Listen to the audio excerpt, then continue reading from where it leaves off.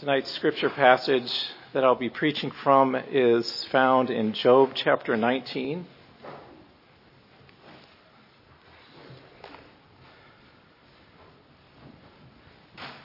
Job 19, starting with verse 1. Then Job answered and said, "How long will ye vex my soul and break me in pieces with words? These 10 times have ye reproached me. Ye are not ashamed that ye make yourselves strange to me? And be it indeed that I have erred, mine error remaineth with myself. If indeed ye will magnify yourself against me and plead against my reproach, know now that God hath overthrown me and hath compassed me with his net. Behold, I cry out of wrong, but I am not heard. I cry aloud, and there is no judgment. He hath fenced up my way that I cannot pass, and he hath set darkness in my paths. He hath stripped me of my glory and taken the crown from my head. He hath destroyed me on every side, and I am gone. And mine hope hath he removed like a tree. He hath also kindled his wrath against me, and he counteth me unto him as one of his enemies. His troops come together and raise up their way against me, and encamp round about my tabernacle. He hath put my brethren far from me, and my acquaintance are verily estranged from me. My kinsfolk have failed, and my familiar friends have forgotten me. They that dwell in mine house and my maids count me for a stranger. I am an alien in their sight. I called my servant, and he gave me no answer. I entreated him with my mouth. My breath is strange to my wife, though I entreated for my children's sake of mine own body. Yea, young children despised me. I rose, and they spake against me. All my inward friends abhorred me, and they whom I loved are turned against me. My bone cleaveth to my skin, and to my flesh, and I am escaped with the skin of my teeth. Have pity on me, have pity upon me, O ye my friends, for the hand of God hath touched me. Why do you persecute me as God, and are not satisfied with my flesh? Oh, that my words were now written. Oh, that they were printed in a book, that they were graven with an iron pen and lead in the rock forever. For I know that my Redeemer liveth, and that he shall stand at the latter day upon the earth. And though after my skin worms destroy this body, yet in my flesh shall I see God, whom I shall see for myself, and mine eyes shall behold, and not another. Though my reins be consumed within me, but ye should say, why persecute we him, seeing the root of the matter is found in me? But be ye afraid of the sword, for wrath bringeth the punishments of the sword, that ye may know there is a judgment." Let us pray. Dear Heavenly Father, we thank you for this text, this heartfelt plea of Job toward his friends, toward you, and we pray that we would learn the lesson of Job and be instructed by this text. We pray that you would teach us, that you would open our hearts to hear from your word, that you would encourage us with this incredible profession of faith, and that we would all glorify thee for your persevering work of your Holy Spirit to preserve not only Job's faith, but our own. In Jesus' name we pray. Amen.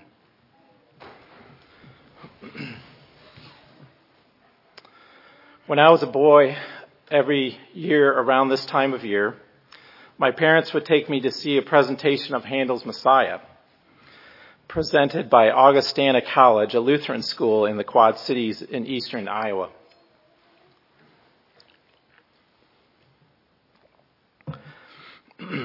My parents loved it so much they even tried out for supporting singers and were accepted.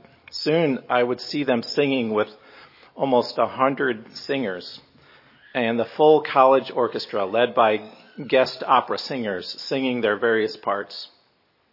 It was glorious. I grew to love Handel's masterpiece and still do. I have it on my Spotify favorites. Over the years, I have grown to appreciate all the biblical passages it draws upon. Part 3 of the Messiah begins with the very passage we will be considering tonight, sung by the soprano. I encourage you to enjoy it on the way home tonight if you have access to it. You got to start though with the Hallelujah chorus right before section 3. It's really good. But then the soprano starts out with part 3 and it sings this passage. Most of you, I am sure, are familiar with the story of Job and how Satan provoked God with the words, "Doth Job fear God for naught?" God then allows Satan to test Job with suffering. He did this for the following purposes. Number 1, to demonstrate his own redemptive power. Number 2, to show that the regenerative work of the Holy Spirit produces a true faith and love toward God in the soul. Such a love cannot be destroyed, even in the face of suffering. Number 3, this true faith and love in the believer, in contrast to Satan's charge of being self-serving, is self-sacrificing. These frowning providences upon Job, as in all acts of God, were ordained for the primary purpose of glorifying God. However, they also blessed Job by vindicating his spirit-wrought faith from the accusations of Satan. And on the judgment day, may we all, with Job, be shown to have endured this life of suffering with our faith and love of God fully intact and strengthened by the Holy Spirit to the praise of God forever. It is this God-given faith that I would like us to focus our attention on in this text. I think Job 19, above all chapters in the book of Job, does the best job of highlighting the nature of Job's faith.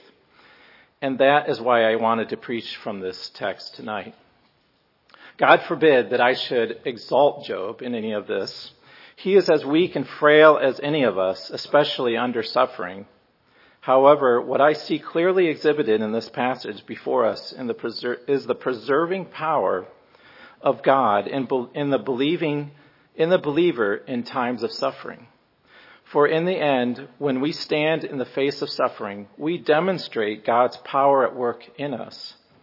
As Paul says in 1 Corinthians chapter 1, verse 27, God has chosen the weak things of the world to put to shame the things which are mighty.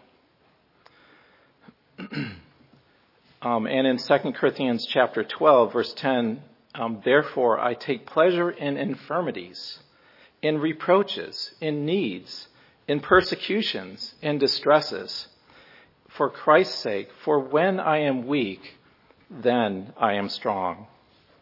So as we study the amazing faith of Job in the face of horrible suffering, we are really studying the strength and power of God in believers. We delight to know and meditate on the fact that God receives all the glory in this. In chapter 19, Job begins his answer to Bildad, one of his long life companions, by expressing his complaint against the vexation of his companions. They begin well by remaining silent for 7 days and 7 nights. However, they could not resist the temptation to correct Job and to correct his words.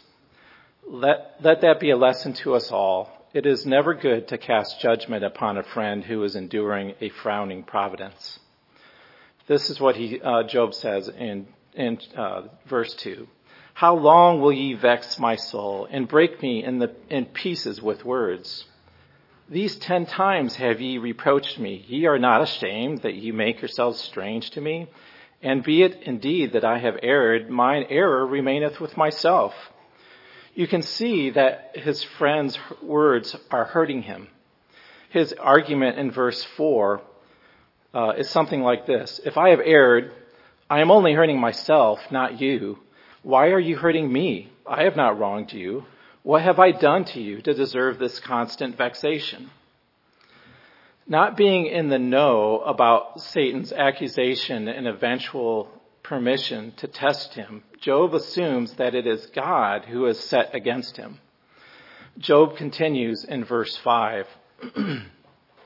If indeed you will magnify yourself against me and plead against my reproach, know that God hath overthrown me and hath compassed me with his net. Behold, I cry out of wrong, but I am not heard. I cry aloud, but there is no judgment. He hath fenced up my way that I cannot pass, and he hath set darkness in my paths. He hath stripped me of my glory and taken the crown from my head. He hath destroyed me on every side, and I am gone, and mine hope hath he removed from a tree. He hath also kindled his wrath against me, and he counteth me unto him as one of his enemies. His troops come together and raise up their ways against me and encamp around my tabernacle. He hath put my brethren far from me, and mine acquaintances are verily estranged from me. Notice Job's accusatory words, he hath. When we understand that God ordains all things that come to pass, and when we encounter his frowning providences, it is easy for us to doubt Paul's words that God works all things together for the good of those who loved him. It is easy to forget that our suffering serves a purpose, which is to try us. Notice how Peter points this out in 1 Peter 4:12 through 13. Beloved, do not think it strange concerning the fiery trials, which is to try you, as though some strange thing happened to you, but rejoice to the extent that you partake of Christ's sufferings, and that when his glory is revealed, you may also be glad with exceeding joy. Here we see that our suffering has three purposes. Number one, to try us. Number two, to help us to partake of Christ's sufferings, a theme so well brought out by Pastor Sharp's sermon in Romans 8 and Philippians. Number three, to give us exceeding joy at the second coming of Christ when he comes in glory. This joy, of course, comes from the knowledge that our persevering faith will give glory to God. When we forget these things, we are left with the false conclusion that God must be against us, not for us. Notice how Job is kept in the dark during his testing. We must remember that God is not obliged to, as our sovereign Lord, to provide us with detailed explanation of his secret will. Was Joseph told how his being sold into slavery would serve God's purposes? Was Moses told how his being forced to run as a fugitive from Egypt would draw him to encounter God on the holy mountain? Was Paul told beforehand how each of his sufferings would glorify God and establish the truth of the scriptures? No, only, quote, for I will show him how many things he must suffer for my name's sake, Acts 9:16. Was Peter told beforehand how his crucifixion would glorify God? No, only, quote, but when you are old, you will stretch out your hands, and another will gird you and carry you where you do not wish.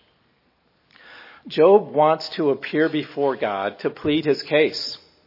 If we look ahead to chapter 23, he says this, in verse 3, "Oh, that I knew where I might find him, that I might come even to his seat.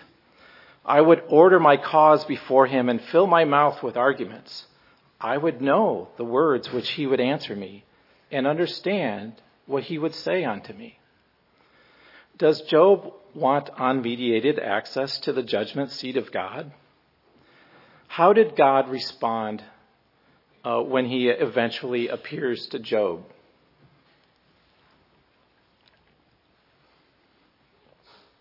Chapters 38 through 40 is where God responds to Job. And in those chapters, there are, I counted, 65 question marks. in my English translation. He never tells Job what he is up to. He seems to be asking the same question over and over again, 65 times, to Job. The question is, are you God? He is correcting Job's desire to know the secret will of God in times of suffering. Deuteronomy 29:29 tells us, the secret things belong unto the Lord our God. Brothers and sisters, I know it is tempting in times of suffering to wonder, what is God up to question God's wisdom. All we know is our pain and the torment of watching a loved one experience great pain. It is in these times of great weakness that Satan comes to us with his insidious lies. Lies like this: God doesn't love you, or God isn't in control, or you could have ordained things better, a world with no suffering. See, God really isn't wise after all. Or how about this lie? It's most seductive. We deserve better. God is evil. What is God's answer to all this? He says, trust me. Let me be God. You shall find out in the end that I am working all things out for your good and my glory.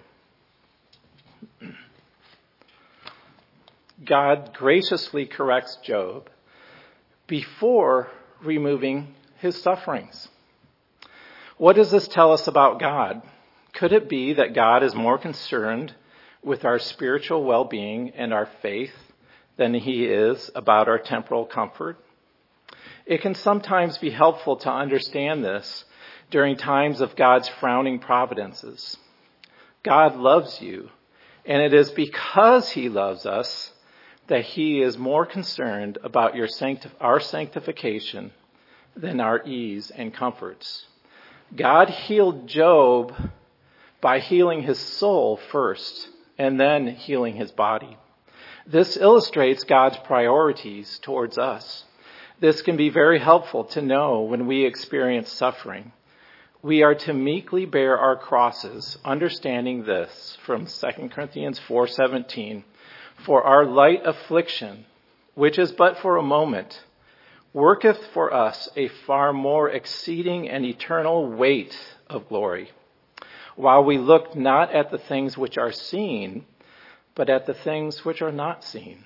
For things which are seen are temporal, but the things which are not seen are eternal.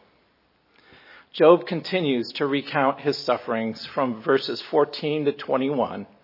Notice the extent of Job's miseries. He says, my bone cleaveth to my skin and to my flesh. His body was so racked with pain that he hardly ate and was emaciated. His recounting of his sufferings reached a crescendo in the following plea toward his friends, twice repeated for emphasis. Have pity upon me. Have pity upon me, O ye my friends, for the hand of God hath touched me. Why do you persecute me as God and are not satisfied with my flesh? Then Job says something unexpected. His theme changes. He's about to give us his statement of faith. It is so important that he wants it recorded forever. He says this, oh, that my words were now written. Oh, that they were printed in a book, that they were graven with an iron pen and lead in the rock forever. Written? How? I pulled out an Old Testament survey book and was interested to learn a few things. Job was likely written during the time of the patriarchs. There are a few linguistic clues that suggest that some of the book of Job agrees with some very early Babylonian cuneiform writings. Cuneiform writing is a logographic, pictograph, where pictures represent whole words, and syllabary language, symbols representing syllables. The land of Uz is located in Edom, just north of where Moses lived in exile, and it may have been a writing that Moses himself translated into Hebrew from cuneiform. So there is writing back in the day of Job, but it's not the kind of writing we would think of like Hebrew, that we would think of writing with a pen and ink. According to Spurgeon, some have theorized that Job was wanting the following statement to be his epitaph written on his tombstone, thus in the rock, or a sepulcher. Job was saying, if there is a short statement that I want people to understand about me, it is this. And this is what he says about what he wants on his tombstone or an epitaph. For I know that my Redeemer liveth, and that he shall stand at the latter day upon the earth. And though after my skin worms destroy this body, yet in my flesh shall I see God, whom I shall see for myself, and mine eyes shall behold, and not another, though my reins or my bowels be consumed within me. This is an amazing statement of faith. First, we shall examine the concept of Redeemer. Spurgeon says this in his sermon on the text called, I Know That My Redeemer Liveth, which I highly recommend that you go read. That's a very fantastic sermon on Job, the end of Job 19. Spurgeon says this, I know, said he, that my Redeemer liveth. The word Redeemer here used is the original Goel, that's Hebrew, Goel, kinsman. The duty of the kinsman, or Goel, was this. Suppose an Israelite had alienated his estate, as in the case of Naomi and Ruth. Suppose a patrimony which had belonged to a family had passed away through poverty. It was the Goel's business, the Redeemer's business, to pay the price as the next of kin and to buy back the heritage. Boaz stood in that relation to Ruth. That ends the quote by Spurgeon. Notice the following about this Goel or kinsman. The very word implies nearness in nature, a kinsman. This Goel is Job's Redeemer. He calls him my Redeemer. Therefore, Job had an assurance of salvation, not just an assurance of faith in his Redeemer. Spurgeon does a fantastic job on this. If you get a chance to read that sermon, the whole concept of my Redeemer, that God owns me and I have him, he has me and I have him. It's just a wonderful, wonderful part of that sermon. Next, though Job may be dead, his Goel liveth. And his Goel is eternal, since he not only liveth presently while Job was alive, but also would be living when he stands at the later day. This Redeemer stands upon the earth. This is a reference to a future day where the Goel would redeem Job from judgment of death, which is the penalty of sin. So Job believed in an eternal Redeemer that would come again in judgment upon this earth. But instead of a judgment of condemnation, this Redeemer would buy back Job from death and raise him with a resurrected body. Job believed his sin incurred a debt of death, since redemption implies a buying back of his very soul. What would his soul owe if not the penalty of sin? This is further implied by the sacrificial system that Job regularly offered to God and practiced for his sin. Now wait, you might be thinking, you can't say that. I don't see anything here about the resurrection. Oh yes, I did say resurrected body, because Job goes on to explain the resurrection very clearly. He makes the following points about his resurrection. It will take place after his skin has been eaten by worms. Why do worms eat flesh? Worms are God's cleaning crew. They return our flesh back to dirt. from which we were formed. If you want a graphic description of the worm, read Spurgeon's sermon, I know, that my Redeemer liveth. He goes into great detail about this point. From Job's skin to the reins, the bowels, and everything. With the phrase, yet in my flesh, Job declares his belief in a bodily resurrection. This is not a mere spiritual apprehension, but a bodily seeing with the eye. He even mentions that his resurrected body will have eyes, whom I shall see for myself, and my eyes shall behold him, or shall behold.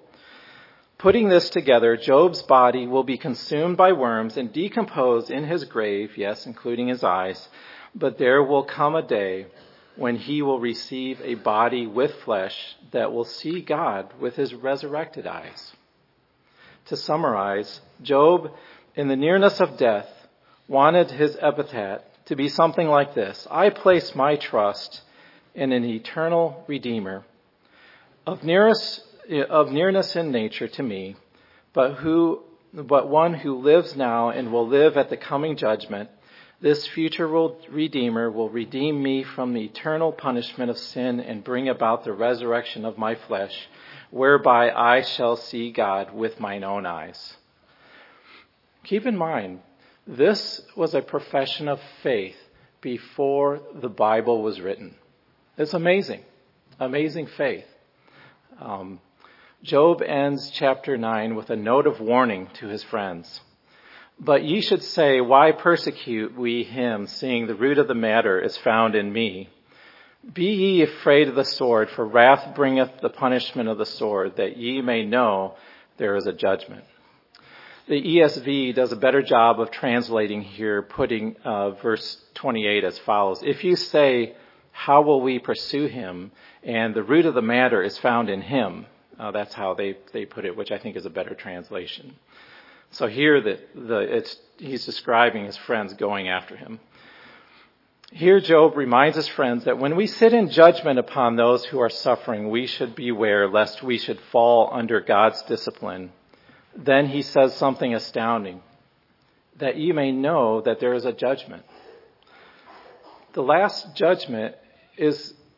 last statement is completely contrary to the world's reasoning. Sinful man argues in this way when confronted with suffering. I am good and deserving of mercy and love, which is kind of an oxymoron, deserving of mercy. I am suffering, therefore either God is not merciful and loving or God is not in control. That is the unbeliever's line of thinking when he encounters suffering. Here is Job's reasoning. We are deserving of worse judgment. Suffering should remind us that there is a judgment in the future. See that difference there? In other words, instead of asking the question, why did something bad happen to me? We should be asking, why is God so merciful to me? Why has God delayed his judgment upon me? This is the reasoning of the faithful and meek. Jesus teaches the same in Luke chapter 13, where he says, of these 18, in Luke 13, verse 4, of these 18 upon whom the tower of Siloam fell and slew them, think that they were sinners above all men and dwelt in Jerusalem? I tell you, nay, but except ye repent, ye shall all likewise perish. Disasters and human suffering should cause us all to consider the judgment day and our own sin. In meekness, we should look towards inwards, towards repentance. But instead, the world sees suffering as an opportunity to cast doubt on the existence of God. How wicked. The believer's sufferings, though they rage large upon us, when we experience them, we are, quote, light affliction, which is but for a moment, when compared to eternity. It would have been better for Job's friends to have heeded Job's warnings instead of heaping judgment upon the soul of a saint suffering to God's glory. In conclusion, when we look back at this amazing profession of faith, let us give glory to God for his persevering power in spirit-wrought faith. We cannot take credit for this in any way. It is God's redemptive work from first to last. The golden chain of salvation is crafted and completed link by link. Whom he did predestinate, them he also called. And whom he called, them also he justified. And whom he justified, them he also glorified.